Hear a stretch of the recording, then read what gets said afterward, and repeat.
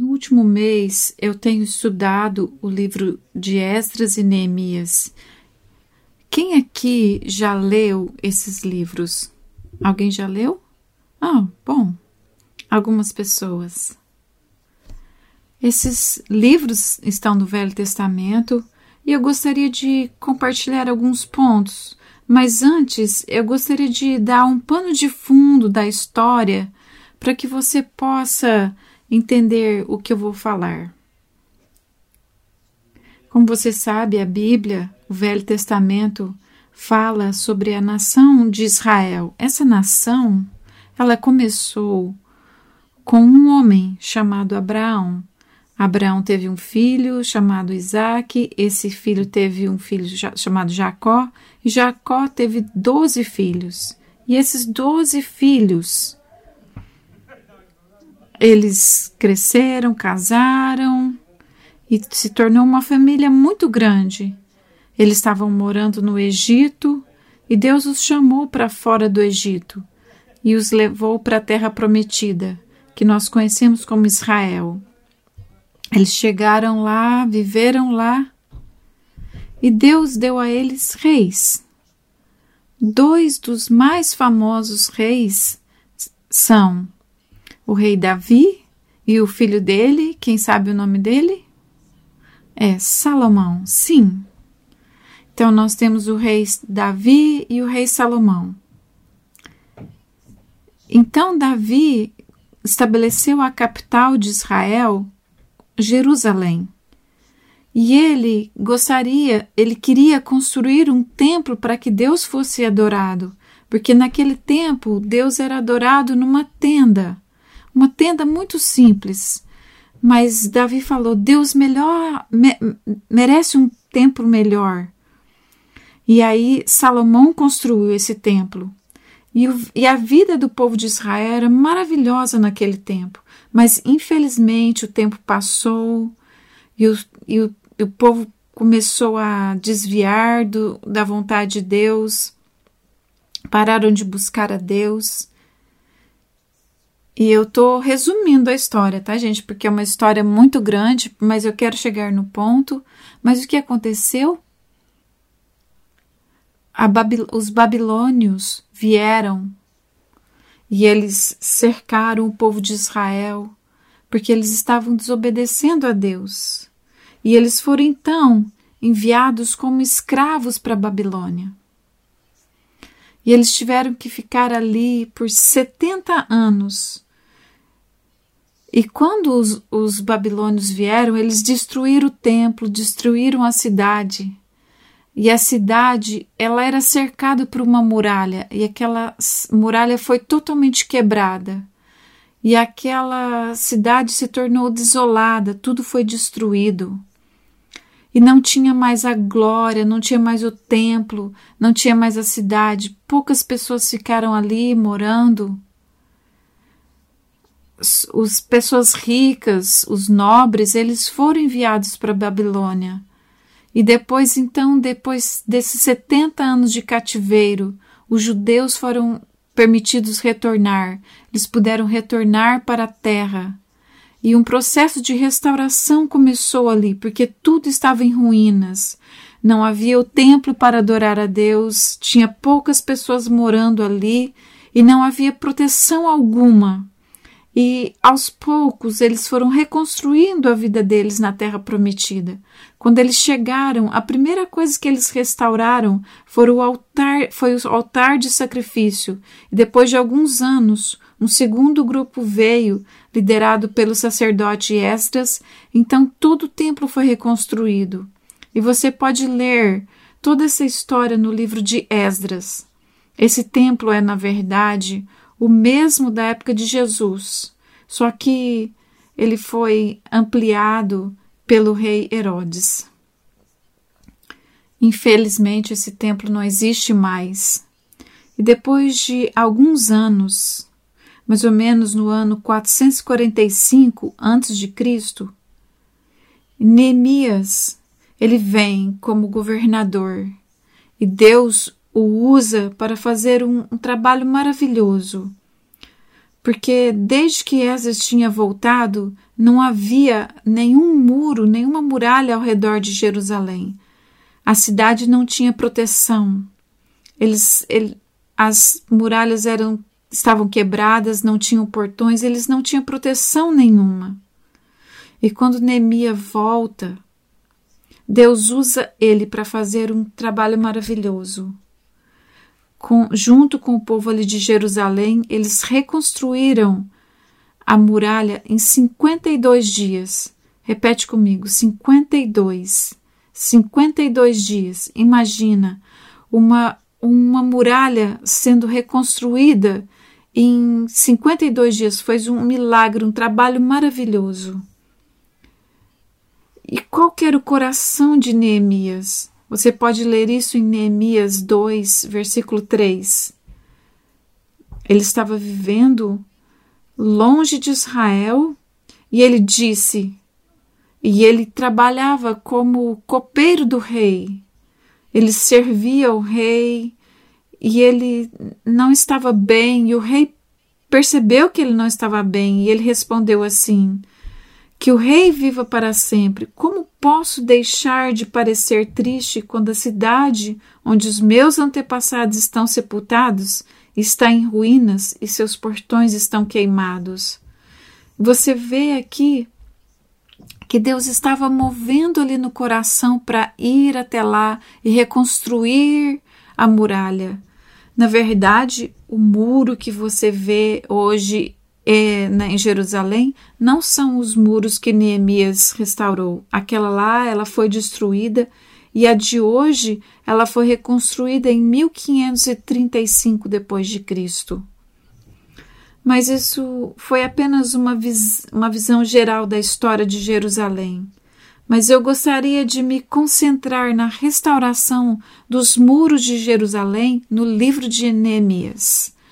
Então, agora você deve estar se perguntando: pastora, por que você está falando dessa história, falando de Neemias, Jerusalém, muralhas? O que isso tem a ver comigo? As histórias do Velho Testamento são sombras de verdades espirituais para as nossas vidas que podem nos ajudar a compreender a nós mesmos. Você sabia disso? Tudo que você vê, que você lê no Novo Testamento, você pode aplicar na sua própria vida. Você pode entender princípios para a sua vida. E nós vamos olhar no significado dos muros para a nossa própria vida. E o título dessa mensagem é Restaurando os Muros de Sua Vida. Talvez você está se perguntando, mas eu tenho muralhas? Eu tenho muros na minha vida? Sim, eu vou te explicar. Segura aí. Vamos olhar mais um texto em Neemias. Neemias, ele expressou muito bem em sua oração por Jerusalém, quando ele ouviu que as muralhas estavam destruídas, que a cidade estava em ruína, e ele queria fazer algo. E quando ele ouve sobre isso, ele começa a orar. E na oração dele, ele fala o seguinte, em Neemias 1:9: mas, se depois disso vocês voltarem para mim e obedecerem aos meus mandamentos. Ele estava ali falando com Deus e falando das profecias que tinham sido faladas sobre Jerusalém.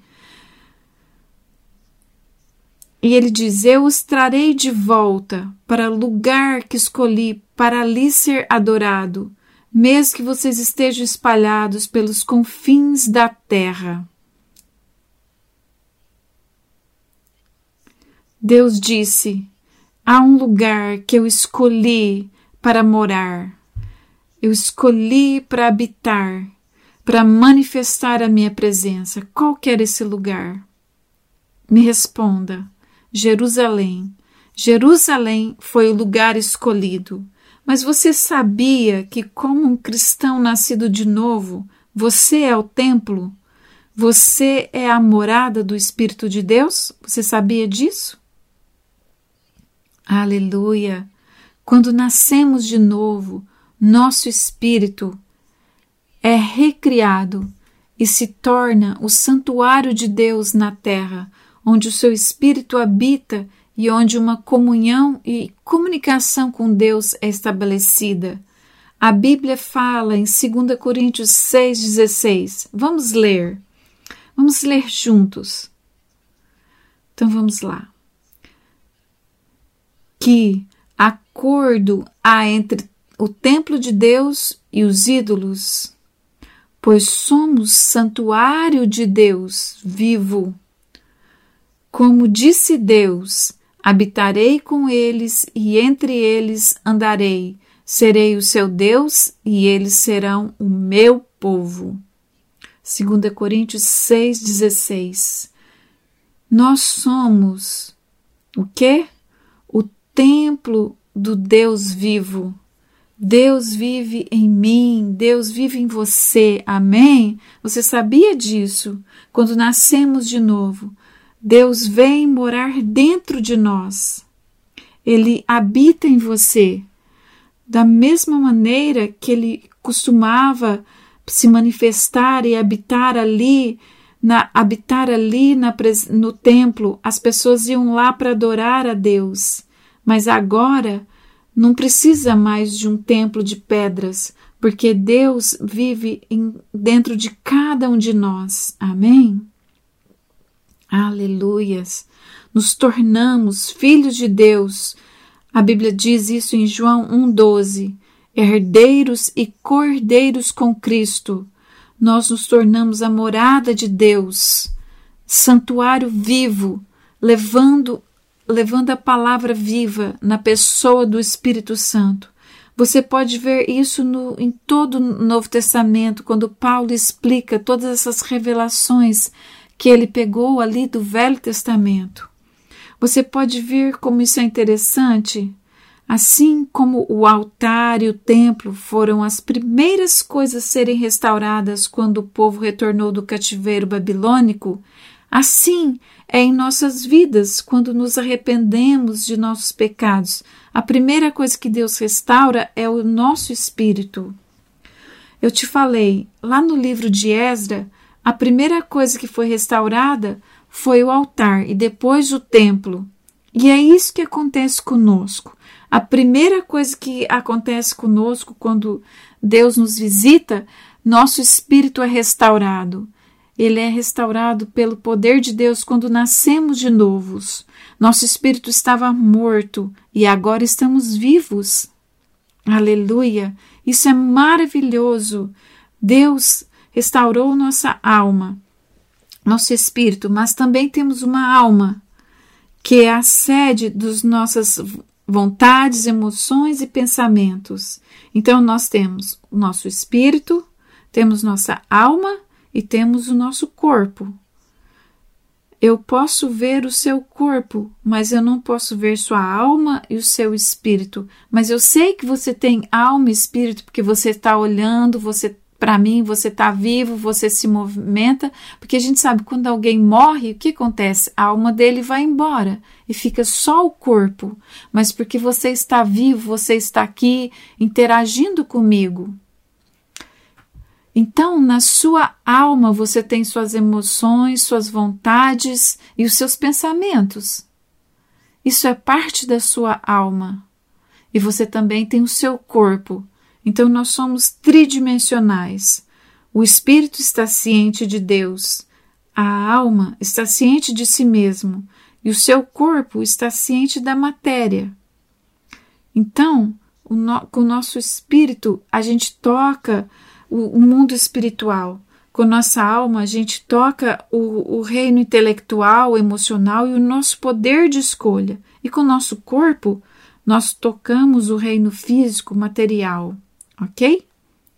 Então, é assim como funciona. Com o seu espírito, você toca Deus. Com a sua alma, o que você toca?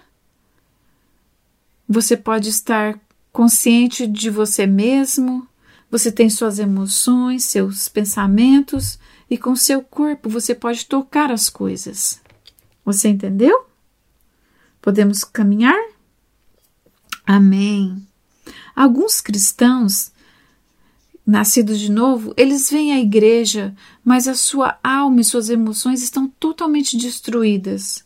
precisamos entender uma coisa.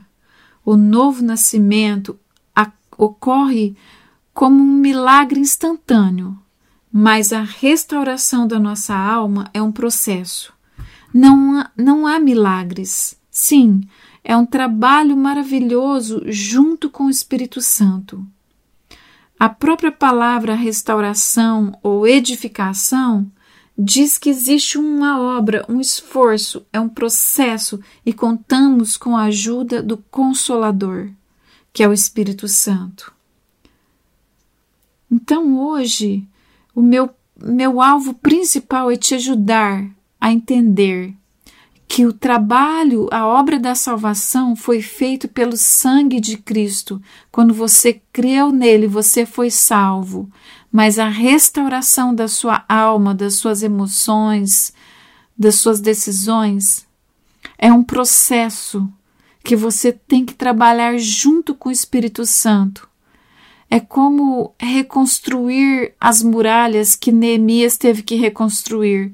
Por isso que nós estamos comparando a reconstrução das muralhas e também a restauração da nossa alma pelo poder do Espírito Santo. Amém? Até agora, então nós vimos que somos o lugar escolhido por Deus para Ele habitar, certo? E fomos chamados para manifestar a sua glória, mas não somos perfeitos e precisamos de ajuda. Assim como Jerusalém foi destruída, e precisava da ajuda das pessoas para restaurar as muralhas. Deus enviou Neemias e adivinha o que o nome dele significa? Você sabe o que significa o nome dele?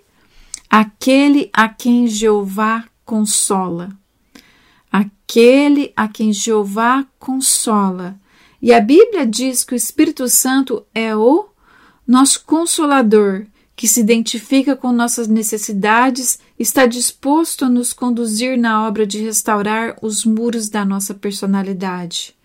Da mesma maneira que Neemias foi escolhido para restaurar as muralhas de Jerusalém, você tem o Espírito Santo para restaurar os muros da sua personalidade, da sua alma. Aleluia! Se Neemias foi movido por compaixão e ele foi usado para restaurar ali aquelas muralhas. Ele viu que estava tudo quebrado, tudo destruído. E Neemias fala isso. Vamos ler Neemias 1:3.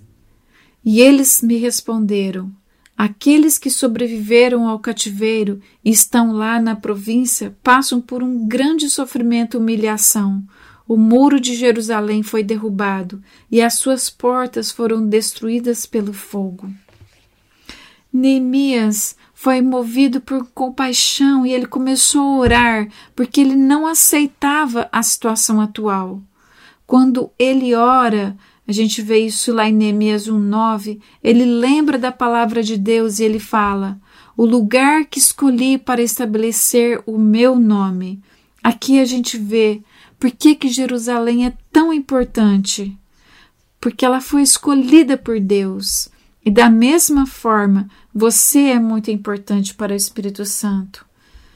Diga comigo, eu sou muito importante para Deus, para o Espírito Santo. Amém? Quem é nosso Neemias? É o Espírito Santo. E ele quer nos ajudar a restaurar a nossa alma, a mudar as nossas vidas, a fazer de nós brilhar, sermos maravilhosos. É a maneira que uma cidade deve ser. Neemias, ele estava tão preocupado porque não tinha muros ao redor daquela cidade e aquela cidade não poderia manifestar a glória, não podia ser um lugar de proteção. O inimigo estava sempre fácil de entrar ali. E da mesma maneira, se a nossa alma está quebrada, o inimigo nos ataca facilmente. Vamos continuar entendendo aqui. O propósito principal do Espírito Santo é fazer que você manifeste a glória de Deus nessa terra, Assim como Neemias entendeu que uma cidade com muros quebrados não poderia manifestar a glória de Deus, isso é a mesma coisa para as nossas vidas.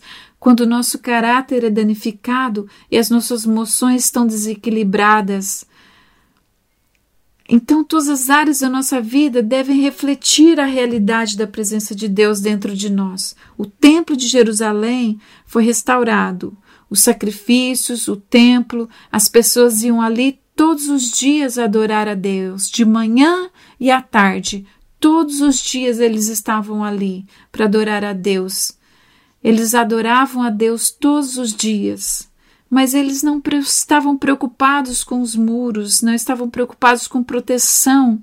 Isso também pode acontecer conosco. A gente pensa, é tudo bem ir à igreja, ir todos os domingos para a igreja, participar dos cultos, ir para a célula, mas a minha vida eu posso viver do jeito que eu quero. Se você pensa assim, você está pensando do mesmo jeito que o povo de Jerusalém pensava naquele tempo. Eles não ligavam para o muro, eles só preocupavam com uma vida religiosa, mas eles não preocupavam com uma proteção ao redor deles. Mas nós precisamos preocupar com isso, porque se a gente não preocupa com isso, somos atacados pelo inimigo. Na história de Neemias, a gente vê que as pessoas serviam a Deus no templo, mas eles não se preocupavam com o muro, porque tinha muito trabalho para ser feito ali, era tanta pedra que tinha que ser colocada de volta. Imagina você trabalhar com pedras quebradas, você ter que pôr coisas de volta no lugar, e muitas vezes a gente não quer mudar. A gente não quer se dar ao trabalho de ser transformado. A gente fica tão acostumado com a vida do jeito que ela é. A gente pensa, tá tudo bem com a minha vida. Mas entenda, não está tudo bem. Precisamos investir, precisamos ouvir e viver da maneira como Deus nos chamou, porque Deus quer que sejamos uma boa testemunha por onde andamos. Não é só ir à igreja, mas é nosso estilo de vida que faz diferença para Deus. A Provérbios 25, 28 fala assim: como a cidade com seus muros derrubados, assim é quem não sabe dominar-se. Se os seus muros estão quebrados, significa que você não tem domínio próprio. E não tem como nós darmos glória a Deus se nós não temos domínio próprio. Você entende do que eu estou falando? Precisamos entender que temos que mostrar que temos Deus nas nossas vidas, onde nós formos, com as nossas atitudes, com nossa maneira de pensar e com nosso comportamento. Nós, como filhos de Deus, não podemos ser pessoas quebradas, destruídas, explosivas, agressivas, idólatras e sem autodomínio. Gálatas 5, 19 a 21 fala assim: ora, as obras da carne são manifestas: imoralidade sexual, impureza e libertinagem, idolatria, feitiçaria, ódio, discórdia, ciúmes, ira, egoísmo, dissensões, facções, inveja, embriaguez, orgias e coisas semelhantes. Eu os advirto, como antes já os adverti: aqueles que praticam essas coisas não herdarão o reino de Deus. Você sabia que os ataques de Satanás acontecem em nossa alma e em nosso corpo? Satanás não pode tocar nosso espírito. Esses ataques acontecem quando ele encontra rachaduras em nossa alma.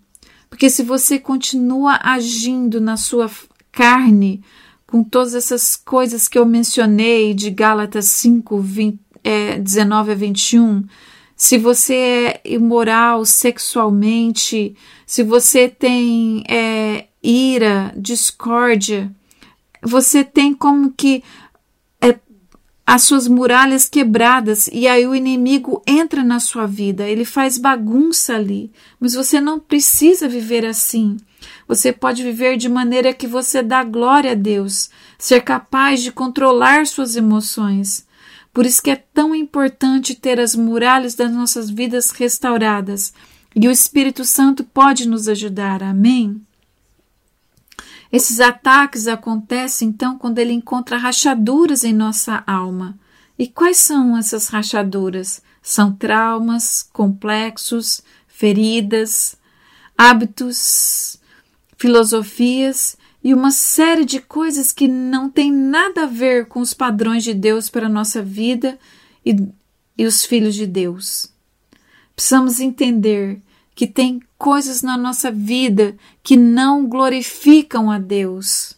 Precisamos aprender todos os dias e entender. Entenda uma coisa, a gente não muda de um dia para o outro e a gente se torna totalmente transformada. É um processo, leva tempo. Eu estou nesse processo, cada um de vocês, todos nós, Deus está transformando. Ele está sempre mostrando coisas em nossas vidas que precisam ser mudadas e de pouco em pouco somos transformados. E essa muralha é construída e aí nos tornamos mais e mais protegidos. Aleluia! Nosso amigo Neemias, depois de muito orar e jejuar, ele consegue de forma milagrosa ser enviado a Jerusalém pelo rei como governador, como eu mencionei antes. Então, naquela época, ele era copeiro do rei. Ele não era uma pessoa de influência, um governador, mas ele era muito próximo do rei. Isso é muito bom, porque ele trabalhava para o rei. Você sabe o que o copeiro faz? Ele experimenta a comida antes do rei. Se a comida está envenenada, quem morre é ele, não o rei. Então era um trabalho bem perigoso, mas por causa disso ele estava sempre perto do rei. E aí ele estava lá trabalhando com o rei, e o rei o envia para trabalhar como governador. E aí quando ele chega em Jerusalém, ele dá uma andada ao redor de Jerusalém para ver a situação. E aí em Neemias 2:13, a gente pode ver esse texto. De noite saí pela porta do vale na direção da fonte do dragão e da porta do esterco, examinando o muro de Jerusalém que havia sido derrubado e suas portas que haviam sido destruídos pelo fogo. E depois disso ele chama o povo para a obra de restauração.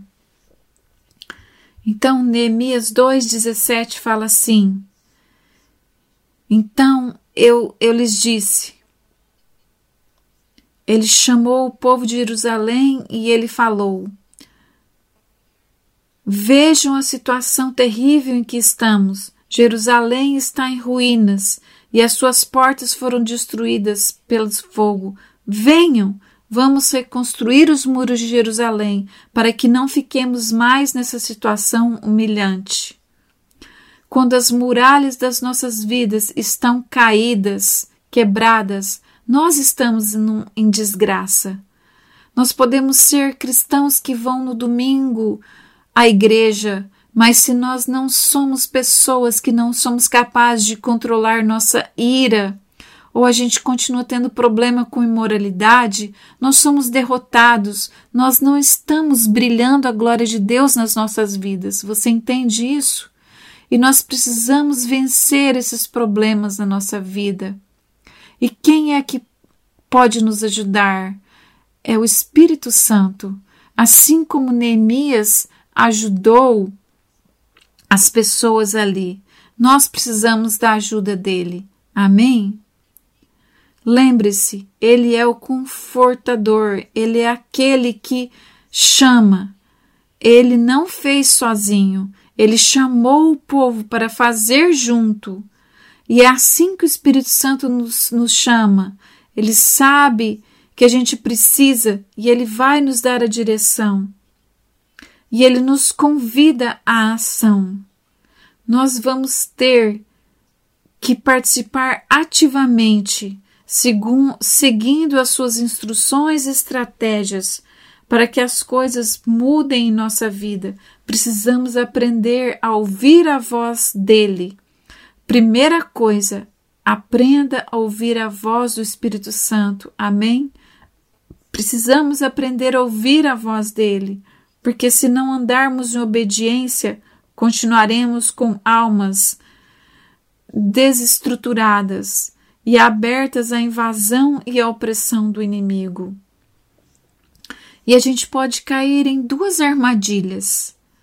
Uma é acreditar falsamente que o Espírito fará tudo por nós enquanto esperamos, de braços cruzados. Eu estou esperando em Deus, Ele vai mudar a minha vida. Se você está fazendo isso, me desculpa, esse é um erro muito grande. Você precisa fazer a sua parte. Eu vou explicar melhor, mas não faça esse erro tolo. Deus vai mudar a minha vida. Algumas pessoas falam, eu sou assim mesmo. Se Deus quiser, Ele me muda. Não.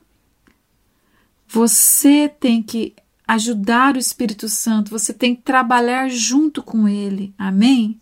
O outro erro é correr atrás dos outros, pedindo orações pelos nossos problemas, sem fazer nada por eles, pensando que a solução para os nossos problemas depende somente na oração das pessoas. Não preocupa não, eu pedi para o meu líder orar por mim, ele ora por mim todo dia, Deus vai mudar. Cuidado, não é a oração dos outros que vai mudar você. Não é somente esperar que Deus vai fazer, você tem que fazer a sua parte. Deus faz a parte dele e nossos irmãos oram por nós, mas nós temos também uma parte a ser feita para que a obra seja completa. O Espírito Santo está falando, vem, vamos reconstruir a muralha. E quando a gente faz isso, toda a diferença acontece. Você ora, você ouve, ele te dirige e ele te ajuda. E aí você vai poder começar a ser transformado. Eu vou te dar um exemplo. Por exemplo, suponha que você está lutando contra a pornografia. Você tem sido tentado muito nessa área. Você começa a orar por isso, porque você entende que é uma rachadura no seu muro. É um pecado, você quer se livrar disso. Você fala com o seu líder, pede oração, você fala para ele que está lutando com isso, e aí o seu líder fala assim, você tem que evitar as tentações. Mas aí você recebe um vídeo no seu WhatsApp. E você sabe que tem alguma coisa lá que não é bom para você. O que você faz?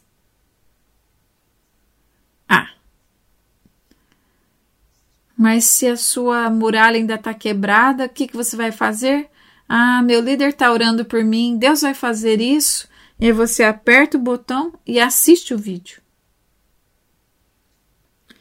Você tem que fazer como nosso irmão acabou de falar aqui, deleta. Foge, não assista, mas você fala, mas Deus está me ajudando, eu orei sobre isso. Você orou, mas você tem que fazer a sua parte. Você entende o que eu estou falando? Você está pegando? Você tem uma parte. Você tem que trabalhar junto com o Espírito Santo. Se o Espírito Santo está você está lutando com essa área de moralidade, você tem que correr disso. Não tente lutar, não tenta assistir e falar, Deus vai me ajudar. Não, meu querido. Vai longe desse lugar.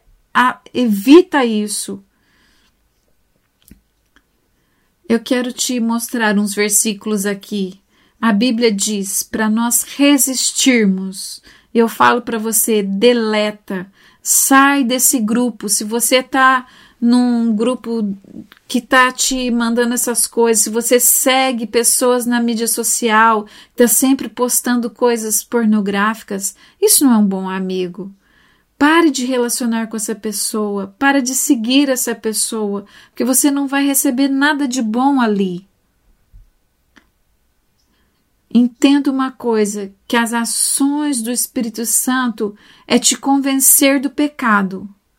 As orações são muito importantes e elas te ajudam, mas você tem que agir, você tem que ter uma atitude, e aí você vai ser liberto.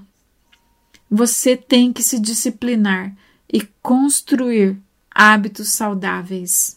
A Bíblia diz em Colossenses 3:5: assim façam morrer tudo que pertence à natureza terrena de vocês: imoralidade sexual, impureza, paixões, desejos maus e ganâncias, que é a idolatria. No começo do verso fala assim: façam morrer. Quem é que faz morrer? Você acha que é Deus que vai matar isso? É Deus? Fala, eu. Coloca o seu dedo em você mesmo e fala, eu tenho que matar isso. Amém? Se você ora por isso, você conversou com alguém e essa pessoa não vai estar ali com você quando você abrir o seu fone ou quando você estiver assistindo o filme. Você tem que decidir. Não fique se tentando assistindo essas coisas. Não continue fazendo coisas que só faz você escravo do pecado. Fuja disso. Aleluia. Um outro versículo, 1 Tessalonicenses 5:22 fala assim: afastem-se de toda forma do mal. Você tem que afastar-se. Não é o Espírito Santo que vai se afastar. Não é as orações dos irmãos, é você. Você tem que rejeitar, você tem que se afastar. Você tem que trabalhar nos muros da sua vida. Amém? Outro exemplo. Talvez você tenha problemas em casa com seu cônjuge. Vocês têm discutido o tempo todo e você está esperando que Deus faça algo. Você até pediu orações na reunião da célula. Você falou, ora pelo meu esposo, pela minha esposa, porque a gente está brigando tanto, eu não sei mais o que eu faço. E você está lá todo humilde na célula. Mas aí, quando o problema começa, a discussão começa, você não segura sua língua. Você responde, você não pede perdão e você briga. E aí a bomba explode. Puf! Você está orando por isso. Você pediu conselho. Mas qual que é a sua parte nessa história? O que você tem que fazer? Fecha a boca, fica quieto. Faça a sua parte. Entenda isso. Você tem que trabalhar nos muros da sua vida. Deus está com você. Ele vai te ajudar a vencer. Mas não pense, porque você orou, porque pessoas estão orando, que na hora que os argumentos começarem, Deus vai vir e vai tampar sua boca. Não. Você vai ter que fazer isso. Você. Esse é o teu trabalho. Efésios 4:29 diz: nenhuma palavra torpe saia da boca de vocês, mas apenas a que for útil para edificar os outros, conforme a necessidade, para que conceda graça aos que a ouvem. Isso é o que você tem que fazer. Abençoe as pessoas na maneira que você conversa. Outro conselho, Efésios 5:22-25. Estou falando com os casais aqui. Mulheres, sujeite-se cada um a seu marido como o Senhor. E agora para os maridos. Eu não vou deixar os maridos de fora, não. Maridos, ame cada um a sua mulher, assim como Cristo amou a igreja e entregou-se por ela. Amém? Temos desafios, todos nós temos. mas o Espírito Santo está com você. Ele vai te ajudar a mudar, a se tornar uma pessoa maravilhosa com muros restaurados. Sua alma será transformada pelo poder do Espírito Santo. Mas entenda, haverá momentos que você terá que ter atitude. Você terá que dizer ou não dizer. Você vai ter que tomar decisões. Lembra-se, você constrói seu muro. Eu amo esse texto. Romanos 12, 1 e 2 fala: portanto, irmãos, rogo pelas misericórdias de Deus que se ofereçam em sacrifício. Você tem que se oferecer. Repita comigo: ofereça-se como sacrifício vivo, santo e agradável a Deus. Este é o seu culto racional de vocês. Não se amoldem ao padrão deste mundo, mas transforme-se pela renovação da sua mente, para que a sua mente tem que ser renovada pela palavra de Deus. As coisas que você lê têm que ser praticadas. Você tem que viver da maneira que a palavra de Deus fala. Por isso que eu disse, obedeça ao Espírito Santo. Terminando o texto, para que sejam capazes de experimentar e comprovar a boa, agradável e perfeita vontade de Deus. Deus tem coisas maravilhosas para nossas vidas, mas muitas vezes não estamos recebendo porque não estamos andando em obediência. Nós oramos, pedimos conselhos, mas na hora de agir, não agimos. Continuamos fazendo a mesma coisa. Temos que mudar. Para aquelas pessoas, para construir a muralha, eles tiveram que trabalhar muito difícil. Muitas pedras estavam quebradas, sujas. Deus quer usar a sua vida, suas próprias experiências, mas Ele quer dar um formato de uma maneira que Deus vai ser glorificado. Isso é um trabalho maravilhoso. Deus quer restaurar nossas vidas. E precisamos depender do Espírito Santo, confiar nele, porque ele vai sempre nos levar às direções certas. Teremos sempre nossos irmãos que vamos orar, vamos ajudar na nossa batalha. Mas lembre-se, as escolhas, as decisões são nossas. Você tem que tomar a decisão. Somos aqueles que decidimos se vamos falar a verdade em amor. Somos nós que decidimos se vamos perdoar, se vamos ter paciência, que vamos controlar nossa raiva e não pecar, levantar cedo para orar, encontrar tempo para ler a Bíblia. São decisões nossas. Não é minha decisão. Eu posso te sugerir, mas você tem que fazer na sua casa. Por exemplo, ler a Bíblia. Então, até comer brócolis em vez de batatas. Porque algumas vezes fala, eu quero perder peso. Mas você continua comendo coisas que te fazem engordar. E ninguém vai te controlar. É você que decide.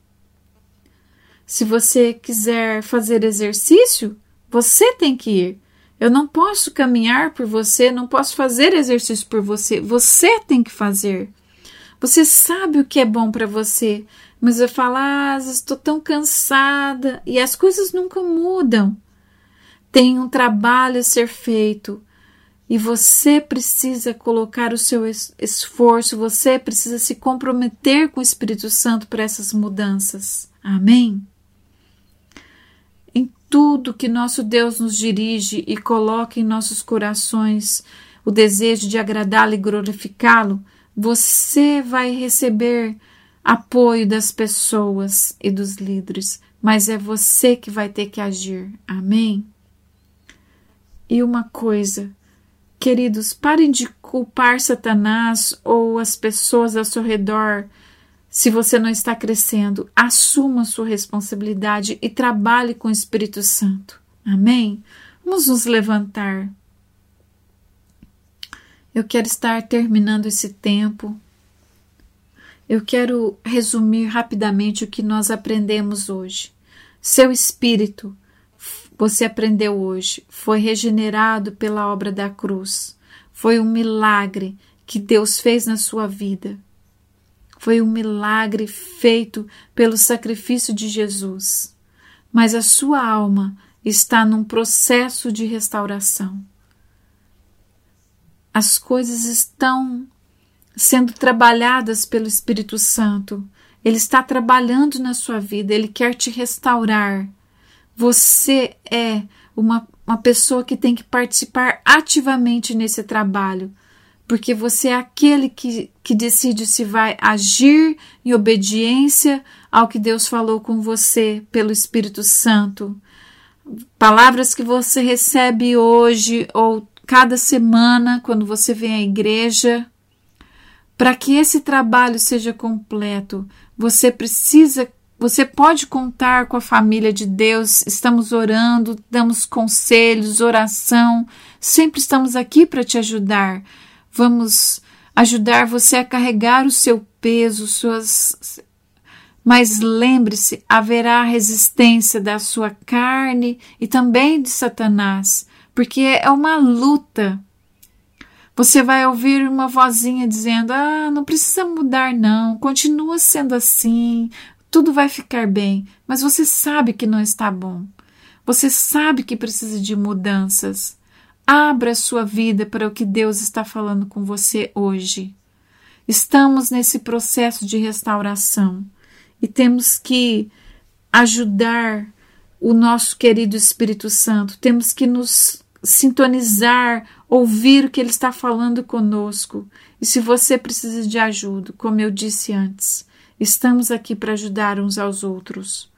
Mas esse trabalho de renovação da mente é um processo, e à medida que você ouve, coloque em prática, e Deus vai honrar, porque você tem escolhido obedecer a Ele.